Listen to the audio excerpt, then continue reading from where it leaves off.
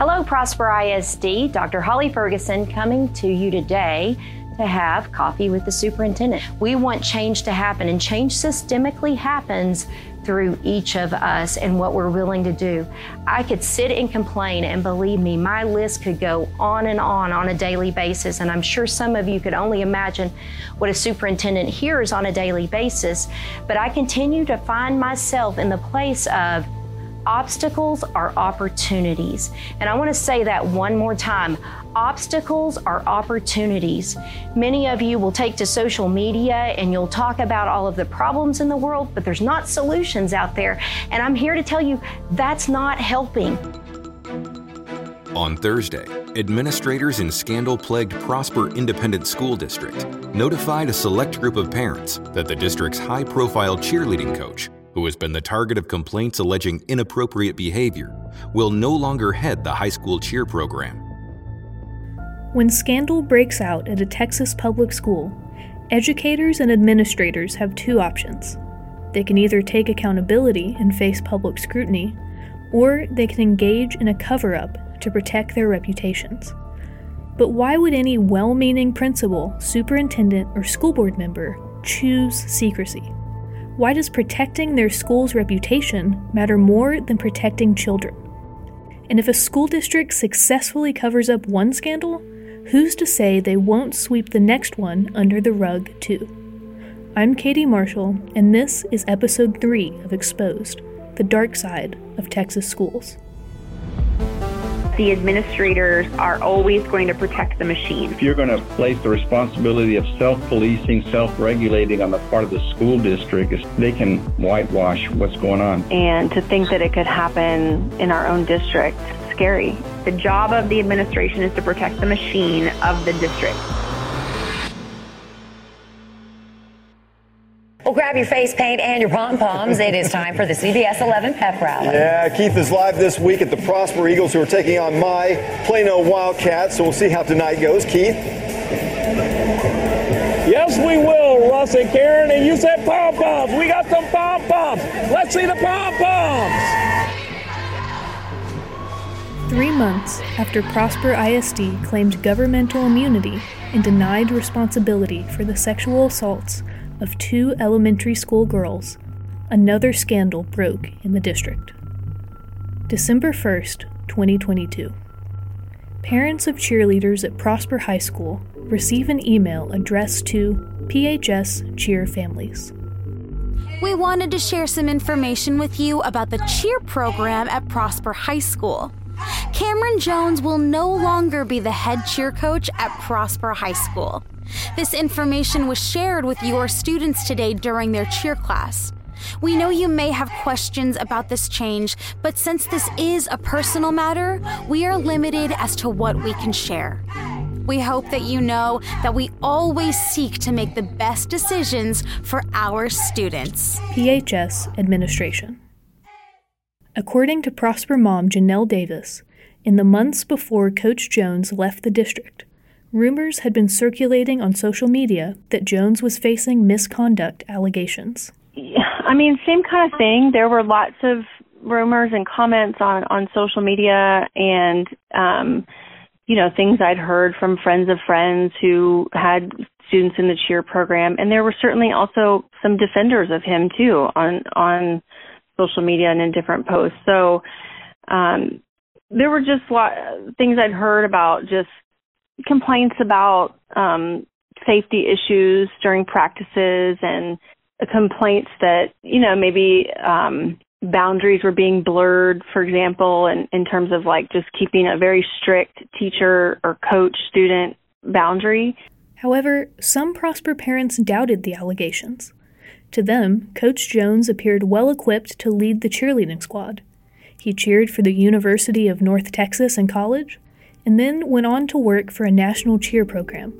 His passion for cheerleading and coaching appeared obvious. He's changed how we present ourselves greatly, said one varsity cheerleader. It's very important to him how we are viewed by our community, and he always wants us to look our best. He's always 5 steps ahead of everyone else in the best way possible. He has a plan, and he will be following through with that plan to ensure we look our best. I want everyone to see how serious we take cheer. Jones told the Prosper High student newspaper. We put in the work. We want people to know we're serious. So what happened to Cameron Jones? The day after Prosper High School emailed parents with the news, Texas Scorecard senior journalist Aaron Anderson went to work trying to figure out if Coach Jones's departure had anything to do with the previous misconduct allegations. Janelle Davis called on Prosper ISD to address their failings instead of ignoring them. Shortly before he was let go or resigned, I don't know what the official story was on that, there was, supposed to be a grievance about him in front of our board. And he left the district before that happened. So, I think, again, same kind of thing. It's like there's no district is going to be perfect. No system is going to be perfect. And there are going to be things that happen. But when that does happen, are we addressing it? Are we acknowledging the problems? Are we making changes to keep our students safe, to keep our schools safe? Or are we minimizing it and brushing it under the rug and sending that person on to another school district to do something similar? While parents in Prosper were reckoning with scandals, a mom in the Austin suburb of Round Rock was fighting against a school district accused of corruption, misconduct, and deceit. Tatiana Alfano is a teacher and a mom to 2 kids, including a son, Quentin. When he was 13, Quentin attended the Goals Learning Center at Round Rock ISD, a school for students with specific educational needs that claims to provide students with a highly structured learning environment. Although Tatiana herself is an educator and said that she often erred on the side of believing in other teachers' good intentions, Quentin started making concerning comments about his school day, including that teachers weren't listening to him and were being mean. In October 2022, Tatiana got a phone call from the school. The school had called me and told me that Quentin was being really defiant and very difficult. There had been an altercation, and they had to put Quentin in a restraint, and they didn't feel safe putting him on the bus. They may need me to come get him. Called me again and said that he had calmed down and that I didn't need to come get him, that they were going to go ahead and put him on the bus and send him home. And I said, okay, great. When I got home, I had read through the email that they had sent me, and the email was a summary of what had happened and the restraint documentation. In the letter, it had said that Quentin was defiant, so they had to remove him from the classroom, which agitated him further, so he got aggressive, and that he had tried to punch a teacher, and then Quentin fell and hit his head, and then they put him in a restraint. That was what the paperwork said. But the school story didn't match with Quentin's account. When Quentin got home, he was like, no, Mom, you don't understand. He threw me into a wall, and I didn't hit anybody, and I wasn't aggressive until he threw me in a wall. He's like, my hands were in my pockets. I didn't do that. They're lying. I said, okay, well, as a teacher, I still have to err on the side of believing the teachers and following through with discipline at home, as is in the classroom. And I decided that I was going to go ahead and put in a request to view the video as well, which I did. It took about almost 2 weeks for me to meet via Zoom with the Round Rock staff to view the video, which I did, and I was shocked. When Tatiana watched the school surveillance video, she discovered that the situation was ignited when Quentin and his teacher got into a disagreement over demonstrating an example on her computer. Things escalated when the teacher called for 2 other teachers to physically remove Quentin from the classroom. The 2 teachers took hold of Quentin under his arms and escorted him into the hallway. After Quentin continued insisting that he wanted to return to class and finish his work, the 2 teachers walked him to the school's calm-down room. In Texas, a calm down room is a room that is dedicated for children that are having pretty explosive emotions, where teachers may feel like they're going to be aggressive, but it is not legally allowed for people to hold the children in there. Like, there's no doors. You cannot hold a child in there or make a child stay in there. The rooms are also there for students who willingly need a space that is less stimulating, because there's nothing in this room. It is just an empty room, completely empty. Generally, there's really not even any lights. It's just kept intentionally empty and void, so it is not overstimulating. At the Goals Learning Center, the calm down room is small, dark, and empty, with brick walls and a tiled floor.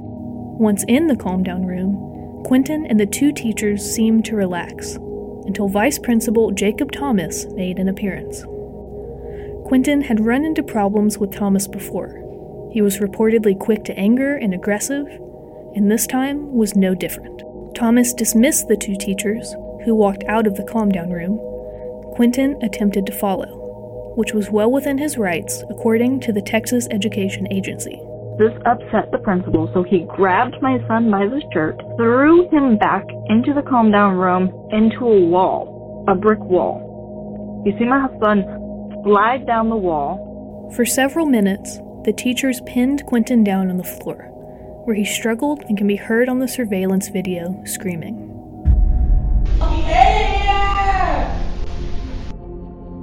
I'm shaking as I'm talking about it. It's so many mixed emotions, because I am sad for my son that he was abused at the hands of people that are supposed to be responsible for his protection and education. There's trauma there, so I'm sad for my son. As an educator, and a parent, I am livid. I am livid. How we don't throw children into walls. I understand some people have a bad day, but we don't throw children into walls. Though Round Rock ISD conducted an internal investigation into the incident, according to Tatiana, the district continued asserting that Quentin fell and hit his head on the brick wall, not that he was pushed by Vice Principal Thomas. Tatiana took her concerns over the physical restraints used on her son to the Round Rock ISD school board, and was met with silence. Round Rock ISD has a dangerous, misinformed, and systemic culture of abuse. Every restraint seclusion performed on a child is considered an adverse childhood experience, aka trauma. In 2012, federal guidelines from the Resource Manual on Restraint Seclusion was published and outlined 15 principles. Your time is up. Yeah, and point of order. There's too much media. I'm sorry, your time is expired. Point of order. My son is owed an apology after being thrown into a wall. Your time is expired. Although trustee Daniel Weston attempted to extend Tatiana's speaking time, no other trustee seconded her motion. Instead, the board silenced Tatiana's microphone. After school board president Amber Feller recessed the meeting, Tatiana went to speak to local media, but according to other parents present at the meeting, Feller physically placed herself between Tatiana and a news reporter to, quote, stop and silence this mother. It literally feels like they just don't care about children at all. You can't say that you care about children. Have an opportunity to make a change, to make a difference, to improve children's lives, to make them safer, and you remain silent and do nothing. That's neglect. At best, that's neglect. Tatiana filed a report against Vice Principal Thomas with the Round Rock Police Department, but the charges were dismissed. However, she did hear back from Superintendent Hafta Azaiz, who offered her $10,000 to take down a video she had posted online showing surveillance video of Quentin being shoved into the wall. I told him no. Like, he had his opportunity. I told them ahead of time what my plans were. I said, I'm not making unreasonable requests. I want retraining. I just want the school to be safer. Like, I'm not over here trying to extort the school. I just want it to be safer. And you guys can't put policies in place to make the school safer? After all of these encounters with Round Rock ISD teachers, administrators, and school board members, Tatiana was left with doubts about the government school system in Texas. So Jacob Thomas, the vice principal, was never fired from the school or from the district. He was removed from his position, but he was not fired. He was put on paid administrative leave. So he got a paid vacation until he decided to resign. So he put in his resignation and he left. He is free to work anywhere. So come fall, he could be your child's principal or vice principal or teacher. Unfortunately, this wasn't the first time Round Rock faced allegations that its employees covered up misconduct.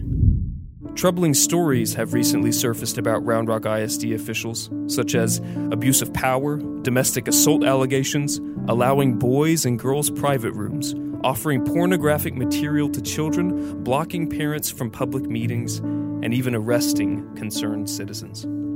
Local parents are now waking up. In the first season of Exposed, Texas Scorecard journalist Jacob Asmussen uncovered how 5 of the district's 7 school board trustees, nicknamed the Bad Faith Five by local parents, faced accusations that they covered up domestic violence allegations against Superintendent Azaiz. Jacob explained how the Round Rock ISD school board allegedly knew about Azaiz's mistress's claim that he ordered her to get an abortion, and threatened violence if she refused. When parents found out and raised their concerns at school board meetings, the Board of Trustees stopped them from speaking out. To me, the Azaiz affair bore striking similarities to Tatiana's story. District employees lied about a chain of events, and concerned parents were prevented from advocating for their children. After hearing all of these stories, from Prosper, Joshua, Round Rock, where school districts chose their reputation over students, I kept asking myself one question: why?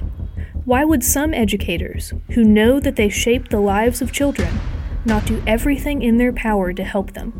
Why does reputation matter so much?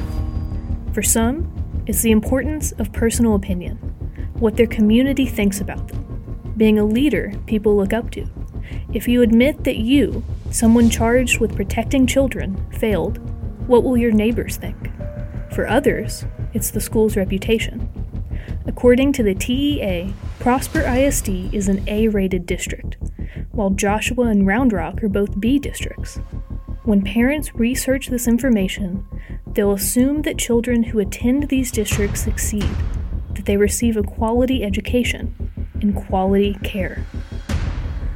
If a scandal breaks through, it will spread seeds of doubt. Maybe this isn't such a good district. Maybe my child's needs aren't being met here. Maybe we should move. According to education expert Dr. Chris Kittle, more parents across the state are starting to question their long-held opinions about public education. We've always been told that this is the best way for your child to be prepared for the future, to, be educated as per what happens in public school. And so you have to trust that it's a safe place for your child, that your child is going to actually be educated in academics. And you have to trust all of those things. And I think parents are beginning to realize that they have put their trust in an institution that hasn't lived up to what they claimed to be or what they have always historically been. Lead this district, protect our children, or get out of the way. You owe us an answer. No. And you don't get to hide by just taking something down off Peachtree and calling it a day. You owe an explanation and an apology to everyone. The curtain has been pulled back, and people can now see the deficient leadership that has been in this county. My 5-year-old is being peddled transgender books in her library. Teenagers are being served pornography under the guise of young adult literature. Elena Fishbein is a mother who has fought back against indoctrination at our children's school outside Philadelphia. We've had her on before, and we're delighted to have her again tonight. Elena, thanks so much for coming on.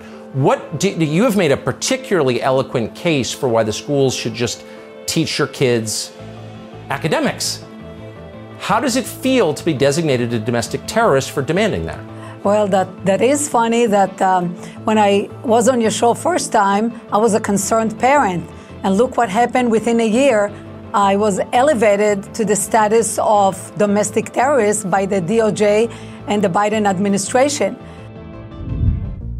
A Gallup poll conducted in August 2022 reported that only 9% of Americans were completely satisfied with the quality of education K-12 students receive in the U.S. 55% were either somewhat or completely dissatisfied with government education.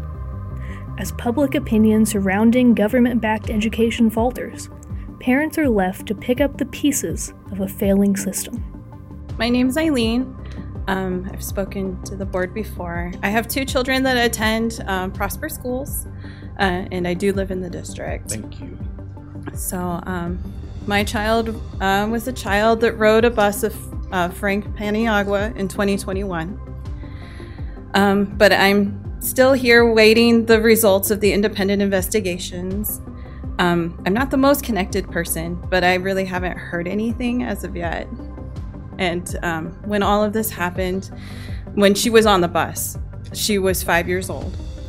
I received the confirmation email from the district, and it took 133 days, which is 19 weeks for me to be notified officially. So to put it simply, this is just something I have to see through. I can't just easily let it go. So I'm here, and I guess I'll keep coming until I hear something. On December 10th, 2022, while parents in Prosper were calling for her resignation, Dr. Holly Ferguson interviewed for a superintendent position in Northwest ISD, just north of Fort Worth. 2 days later, while Ferguson was listening to Eileen Riverside worry that her 5-year-old daughter rode a child molester's school bus for an entire year, Northwest ISD passed Ferguson over and gave the job to Kerrville ISD Superintendent Mark Faust. However, the Prosper ISD School Board appeared unfazed that Ferguson was job hunting, while the school district she was responsible for running was embroiled in scandal and accusations of wrongdoing. At a January 23, 2023 school board meeting, after spending almost 3 hours in a closed session, the board, led by President Drew Wilborn, voted unanimously to extend Ferguson's contract through 2028. Agenda item 16B, consideration and possible action regarding the superintendent contract. I'll ask for a motion. I'll make the motion. I move to extend the superintendent's contract through the 2027-2028 school year, consistent with the discussion in closed meeting. Thank you, Trustee Dixon. Is there a second? I'll second. All right, got it. And a third. So, Trustee Smith. Either or. All right, Trustee Smith, thank you for that. All in favor? That is all 7 of us. In the next episode of Exposed, The Dark Side of Texas Schools, we'll see that the rot goes all the way to the top. We begin with breaking news in Prosper ISD, where we just learned the school board president has been arrested. The district confirms Drew Wilborn is charged with indecency with a child.